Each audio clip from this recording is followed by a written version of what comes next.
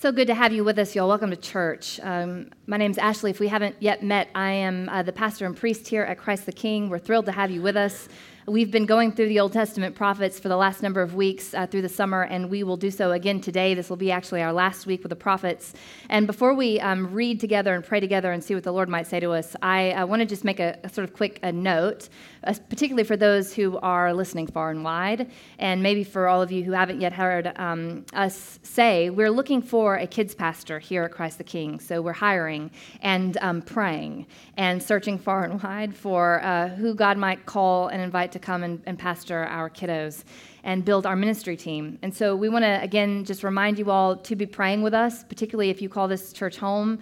We have some of, I'm partial and potentially biased, but some incredible kids in this church, and they've always been such an integral and important part of our life together. And so it is our great hope to see who the Lord might provide to give some leadership to us as we're building out a ministry team and building for the future. It's a really exciting time to be a part of this church. I continue to be just sort of overwhelmed with gratitude at what the Lord has done in the past year that we have been here and building the team that we have through Isaiah and Chris and Ashley and Jake. And what a gift to get to work with these guys. And so if you know people who you love and trust and you think that they would be a good fit for us, please let them know about this position and just be praying with us. We're excited to see what's in store for our kids and for all of us, actually.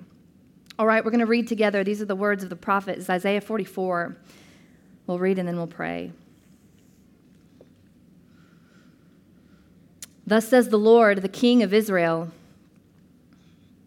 and his Redeemer, the Lord of hosts.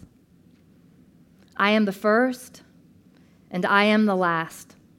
Besides me, there is no God. Who is like me? Let them proclaim it. Let them declare and set it forth before me. Who has announced from of old the things to come? Let them tell us what is yet to be. Do not fear or be afraid. Have I not told you from of old and declared it? You are my witnesses. Is there any God besides me? There is no other rock. I know not one. This is the word of the Lord. Thanks be to God.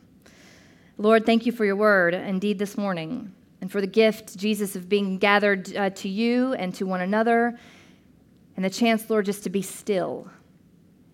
And I pray, Lord, that would be the mercy that you would extend to us, God, that you would allow us just to be still in our thoughts.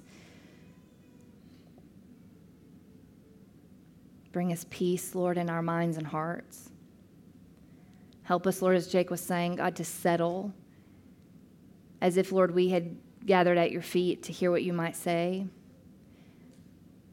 And as always, Holy Spirit, our prayer is that you would lead us to, point us to Jesus, that we would see you, Lord. We would hear you. Take the freedom, Lord, that's rightly yours in this time. It's in your name, Jesus, we pray. Amen. Amen. So for the last couple of weeks, if you've been here, we've been with the prophets and also been working through some, more challenging things like politics and how we read the Bible. And I woke up Monday morning and went to the lectionary to see, which prophet we would draw for this week and whose words we would be sitting with. And I got to tell you, I felt like a lot of, I don't know that relief is the right word, but just some reassurance, because there's something about the kind of confidence and certainty that I feel in a text like this. I mean, these are, of course, the words of the prophet. He would have delivered them, but, these are the words of the Lord coming through Isaiah. And for those of us who are Christian, I hope that you can, in fact, hear the words of Jesus himself saying out over, all of our thinking and feeling and wrestling and questioning. Like today, we get to sit with the words of the Lord to say, there is no other God besides me. There is no other rock. I know not one. And there was something about the conviction in those words that really settled me on Monday. And just, I think I want to say kind of to all of you sort of humbly this morning coming in, I feel like our greatest hope, the thing that we could pray for and hope for, is just that every single person, I think, would feel and be open to receiving some of that settledness and conviction, particularly if you don't have it within yourself. Like maybe a very good and gracious God has gathered us together to put something solid underneath our feet so that we could stand up. And what a gift and a grace that really is. For the last few weeks, we've wrestled with, rightly so, the challenging words of the prophets. The prophets, like Jesus teaching parables, they didn't come to necessarily comfort and to settle people. That's not the job of a prophet, and it wasn't at certain moments of Jesus' own ministry his job either. It's not parables do. The parables Jesus taught were not, sweet stories or fables meant to, make us feel better or reassure us of what we already know. Like Jesus says emphatically, that's not what I'm doing.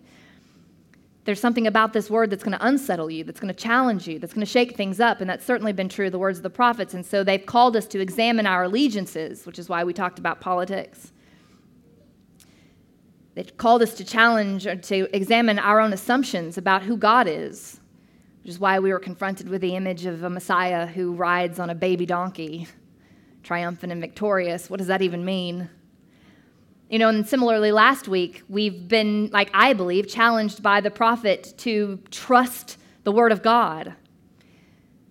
A reminder that, in fact, so much of the time we feel like we do not trust. We feel uncertain and unsure.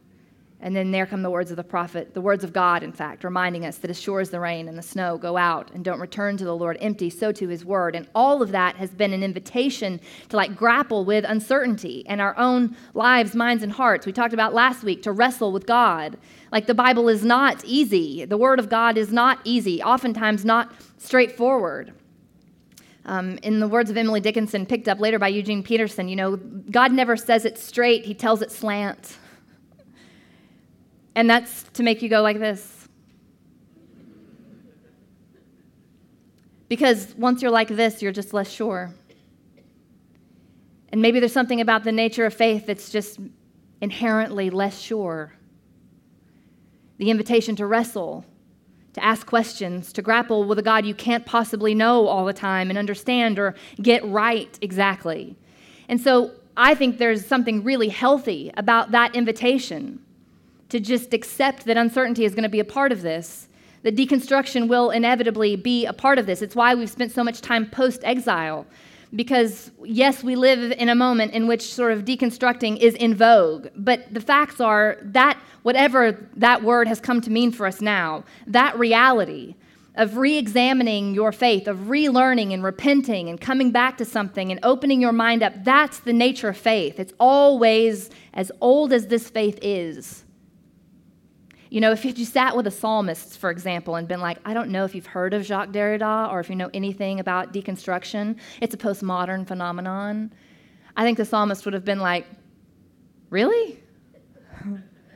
I think that's what we've been doing. I just thought that was faith with an infinite God. And so as good and right and true as it is to wrestle with those things, constant deconstruction without reconstruction is not progress by any standard. It's just a constant erosion of something, of the ground beneath your feet, to use the metaphor. If I'm just constantly tearing down, constantly questioning, constantly eroding the ground underneath my feet, then I've got nowhere to stand.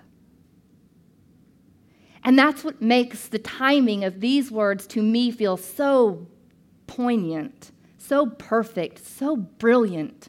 Because the same God who is going to invite me to stand at the riverbank, just like he did Jacob, and say, wrestle with me, I am the Lord. That same God is going to turn around the next minute and say, I am the Lord. There is no other rock. I know not one. So it's both.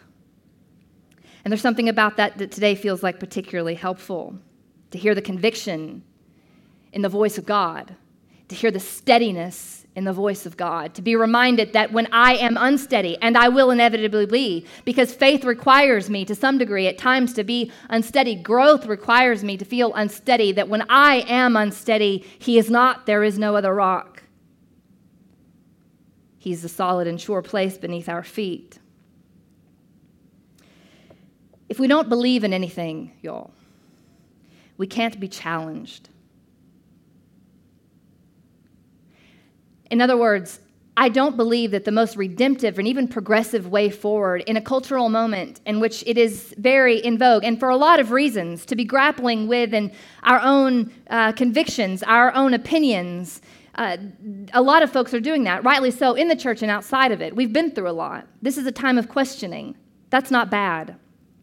But if we want to have a redemptive posture in times like these, just as the prophets had to have one in times like theirs, I actually think that the most redemptive way forward is not to believe less or to have fewer convictions, but to have convictions and hold them generously.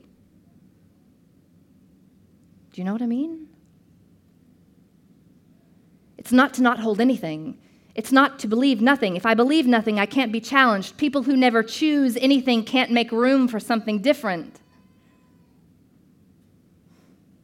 I cannot wrestle with a God I have never welcomed and taken hold of. So if you're going to wrestle, you got to take hold of Him. You know what I mean? My boys are 7 and 5. A lot of wrestling in my house these days. And I was thinking about this and the imagery of it. You know, if I imagine what's happening culturally when it comes to our existential questions about faith or politics or whatever, the image that comes to mind is not one of wrestling. It's like being in the rink and taking jabs at one another. That's a different way of fighting altogether. There's space between. I take a jab and then I back up. You take a jab and I back up. But that's not what my boys do. Wrestling looks like a wad of flesh with legs and arms extended this way that tumbles around on the floor. It's what you do with brothers and cousins and sisters. It's what you do with family.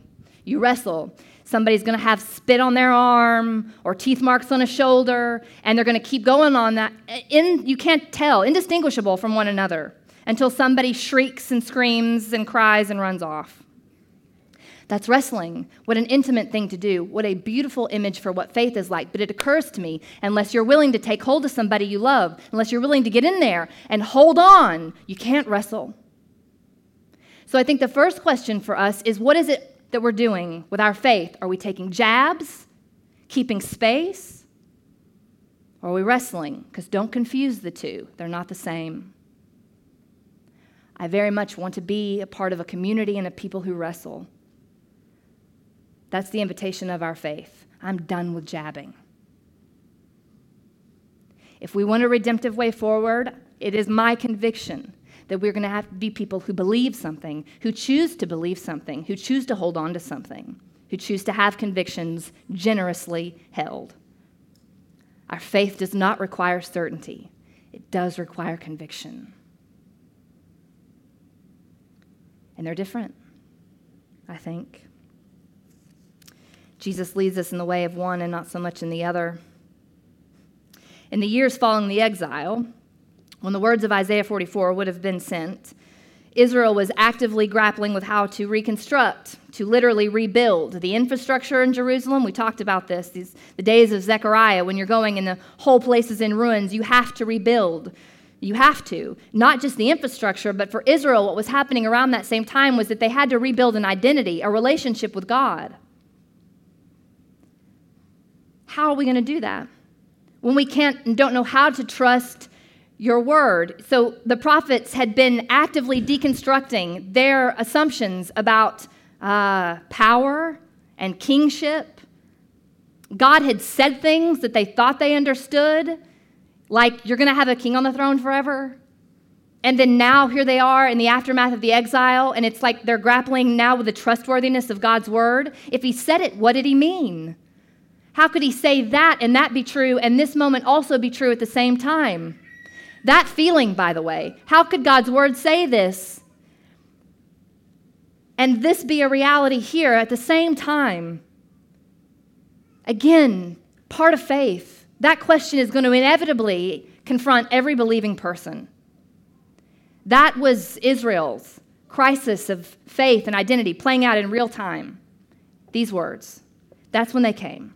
Over all the uncertainty, over all they didn't know, over all of the deconstruction under their feet, they heard the sure voice of the Lord say, by the way, there is no other God besides me. There is no other rock. I know not one. In other words, if you're going to rebuild, you're going to have somewhere to stand. You cannot rebuild in sinking sand that's just constantly hollowing out beneath your feet. You won't. You can't. You have to stand somewhere. You have to be steadied. And that's what I love about who Jesus is. If I'm going to wrestle and I stand any chance in really doing it, I don't have to plant my feet. If I'm going to engage with my faith, if I'm going to grow in the way that we're meant to grow, if Jesus is going to ask us questions, if he's going to encourage us to think differently and expand our view of him and ourselves and each other, he's going to do all of that and first say, you're going to wrestle with me like that? I don't understand what's happening. Plant your feet. Plant your feet if you intend to wrestle. And I think there's an invitation for the church. For me, for us. We have to plant our feet. The future for Israel had to begin with a choice to stand on something solid. And it wasn't that their faith was solid. That wasn't the solid thing. It's not that their feelings were solid. Their feelings were not solid. It's that God was. He invited them to stand with him and on him.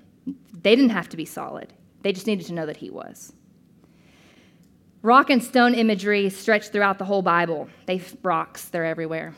I wish we had more time to talk about rocks this morning, but we don't. That'll have to be for another day. There's a reason that they feature so heavily throughout the Bible. Rocks are like little bits of time that you can hold in your hand. Little bits of story. Little bits of place. They're deeply, deeply Jewish. If you've ever been to a Jewish cemetery, what do they stack on the tombstones? Rocks. Stacking stones. God's people have been stacking stones for a long time and for a lot of different reasons. Rocks are used for raising memorials. We didn't get to read it today. It got clipped from the readings, but the Old Testament reading that was assigned in the lectionary is the story of Jacob. When he goes and he's by the river, not to wrestle this time, but to sleep, and he chooses a stone for a pillow. Do you remember this story? And he goes to take a nap and to sleep for the night, and while he's asleep, he has a vision of God. There's a stairway to heaven, yeah? The stairway to heaven has angels descending and ascending on this stairway, but God himself is at the bottom of the stairs, and he speaks with Jacob there. A really beautiful image. And after the vision, and when Jacob wakes up, he stands the stone that he had been sleeping on. He puts it upright. And then he anoints it with oil. He raises it as a memorial to remind him of the place where he met God, to help him see. Because a rock that lays down like this is like a natural thing. Any old accident could have created that. But a rock that big that stands upright, like a Stonehenge, not natural. Not any ordinary accident created this. Something happened here. What is it? Maybe God was here. That was the idea. There are other stories like that, right? Many of them. In 1 Samuel 7, similarly, Israel's at war with the Philistines, and then God intervenes, and Samuel instructs God's people to raise an Ebenezer. So if you've ever come across that word in the hymn, that's what it means. And I've noticed, in some revisions of the hymn, we've replaced the word Ebenezer with something that we more easily understand. What is it, Jake? When we amend it, do you remember? Something like this sign of grace, or I can't remember. Those kinds of revisions in the hymns, they mean something. Because I actually think that the word Ebenezer is something that you should know. That's a word that should be steeped in the imagination of God's people. It's a vivid, vivid image of a stone, eben in Hebrew, Ezer, God helps.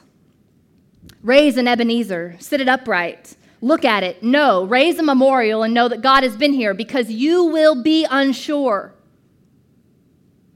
You will forget. You will have times when you do not remember that the grace of God carried you, and you will need to see this really weird rock standing upright to remind you that not any ordinary accident created what you have with God. Your faith is not an accident. Who you are is not an accident, and you didn't make it up. Raise an Ebenezer. That's 1 Samuel 7. This over and over and over again in the Old Testament. When they crossed the river Jordan, they stacked 12 stones in the river. Oh, think about it. You've just crossed the river, and then God says, no, I want you to go get rocks, and I want you to take rocks back into the river, and I want you to stack stones in the river, because that is the place I delivered you. I delivered you from there. Remember it. Don't forget it. This imagery carries all the way, of course, to the New Testament, and it gets picked up by Jesus, particularly in Matthew 21. There's this really powerful sort of back and forth where Jesus is, I believe, wrestling with the Pharisees. The Pharisees are not outsiders. The Pharisees are insiders. They've taken hold of God, and Jesus has come to wrestle. And they're going back and forth. And in Matthew 21, he quotes from Psalm 118, a beautiful poetic line tucked away in the psalm. It's one that you know. Jesus says in reference to himself, the stone that the builders have rejected has become the cornerstone. Referring to himself. Now, of course, the imagery from the psalm is really vivid and powerful and important. And it matters for, I think, what Isaiah is saying. That idea is not just a poetic one. It was a real-life situation. That actually happened. Like if you're going to build a structure, like a temple, for example, and you're going to make it of stone, you're going to have to go and get those stones out of a quarry. So when the workers would go and, cut the stones out, they didn't cut them out in these, brilliantly polished, smooth, perfectly shaped stones that would get used. They were hewn out, and they were rough and messy and gnarly, like you cut a big chunk of rock out. And somebody had to go along, a builder's job, an engineer, had to go and examine these big chunks of rock to choose which one was going to be used as the cornerstone, which one measured up. By the way, many of you, no doubt, in this room have been to Jerusalem. The cornerstones of the Temple Mount, they stand today, 2,000 years later, the same stones. So whoever the guy was, and it was a guy, no doubt, who chose the stones for the temple 2,000 years ago, he picked right. They're still there. 15 feet long. Massive. And they have to be perfect because this is the cornerstone. This is the reference point. All other stones are going to take their cues from this one. So you got to get it right. So the builder would come out and he would examine all of these big chunks of rock. And the poet in the psalm has put himself in the place of the stone that gets rejected. Sad. Because imagine it, there's a builder going by going, crack here. No, that one's out. Oh, look at this one. I don't know why the imagery of, have you ever checked watermelons? You thump on them. My grandpa used to do this all the time, and I've never known what it is exactly that I'm listening for when I thump them, but I thump them anyway, and that's what I imagine. There had to be some test, they knock on it, they feel it, they're like, yeah, no. Not this one either. On and on and on and down the line until you get to the one, And what the psalmist was saying is that the stone that the builders have rejected, they looked at me and found me compromised. They looked at me and found me not strong enough, not trustworthy enough. That stone God has made the cornerstone. God saw differently. God could see what others could not see. God felt it, found it sure, trustworthy, reliable, strong, in a way that others couldn't see it strong. And Jesus takes that image and applies it to himself. I am the stone the builders rejected, and yet God has chosen me as the cornerstone. Here's what I would submit to you. For you, he is the cornerstone. It doesn't matter if you would look at him and find him untrustworthy. It doesn't matter if you would look at him and find him unsure or compromised or not worthy of your trust or your faith. Because you've got questions and you're wrestling, fine. Wrestle, have your questions, but in the absence of certainty that, by the way, you're never going to find, in the absence of certainty, the invitation of Jesus is to say, I know you have rejected me, but God has made me the cornerstone. Build from here. Let me be a sure foundation underneath your feet. Let me set something solid here for you to wrestle with and from. A firm place, a firm foundation. That's who Jesus is. He's the reference point. He's where we start. He's how we build. And so, rightly, you might say in response, well, how does a person choose? Even in choosing Jesus requires more certainty than I have. I don't even know how to do that. I couldn't. What does that even mean? What I love about that question is that it is the question of an actual real disciple. Because a disciple does not have to be certain about where you're headed or where you're going or where God's ultimately going to lead you. All a disciple has to be certain about is who they're following. Do you know what I mean? All Jesus is asking of you today is, would you choose to follow him? To let him be the one who is your starting point and your reference point from which you build. Can you start with him? Can you choose him? Can he be the one who leads you? And the reason that matters so much and that I love the honesty of our faith is because there are days, y'all, well, I will tell you, he's all I know. There have been whole stretches of my faith that have felt that way. You're all I know. Do you remember John 6? When Jesus, one of my favorite moments, because he's being scandalous and ornery on purpose and inviting whole crowds of very normal, sophisticated people to eat his flesh and drink his blood, which is a funny thing to do when you think about it. Just standing out on the city square, saying, if you're going to follow me, you're going to have to drink my blood and eat my flesh, knowing that it will thin the crowds. And it does.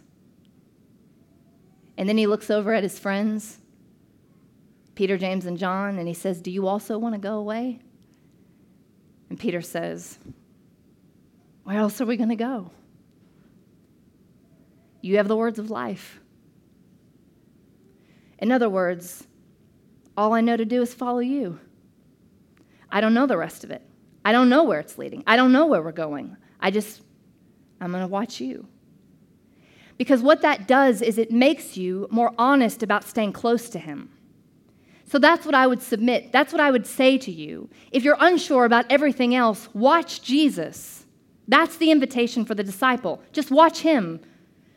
How do you do that? Well, that's why we read our Bibles. That's why we pray. That's why we come to church and come to communion. I do those things because I am looking for Jesus, not because I already know. Do you see?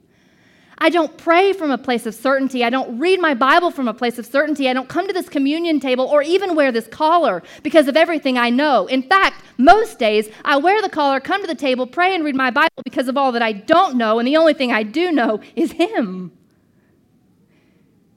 And I am watching and looking so I can stay close to who he is and be where he is.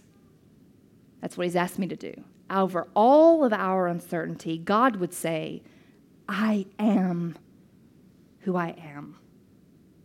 There is no other God besides me. There is no other rock. I know not one. Conviction. I have convictions. And with those convictions grows a kind of steadiness about the things I'm wrestling with and the things that I'm just not wrestling with. I don't know that I would say the things I'm certain about or the things I know. But there are a few things. The longer I'm with Jesus, the steadier I get, the more certain and solid the ground underneath my feet becomes. And that's the invitation for us. So I would put it to you. Practically, let him steady you, the ground underneath your feet. Watch for him, stay close to him in the ways that you know how. He's not asking you to do the things you don't know. He's just asking you to do the things you do know. Yeah? Help us, Holy Spirit. Lord, will you lead us? Will you help us, God, to do exactly as you've asked, to just stand with you, to follow you, Lord?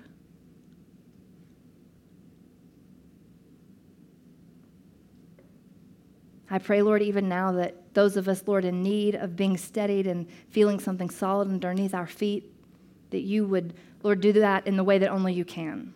Help us hear you, Jesus. Help us to hear your invitation, Lord. It's in your name we pray. Amen.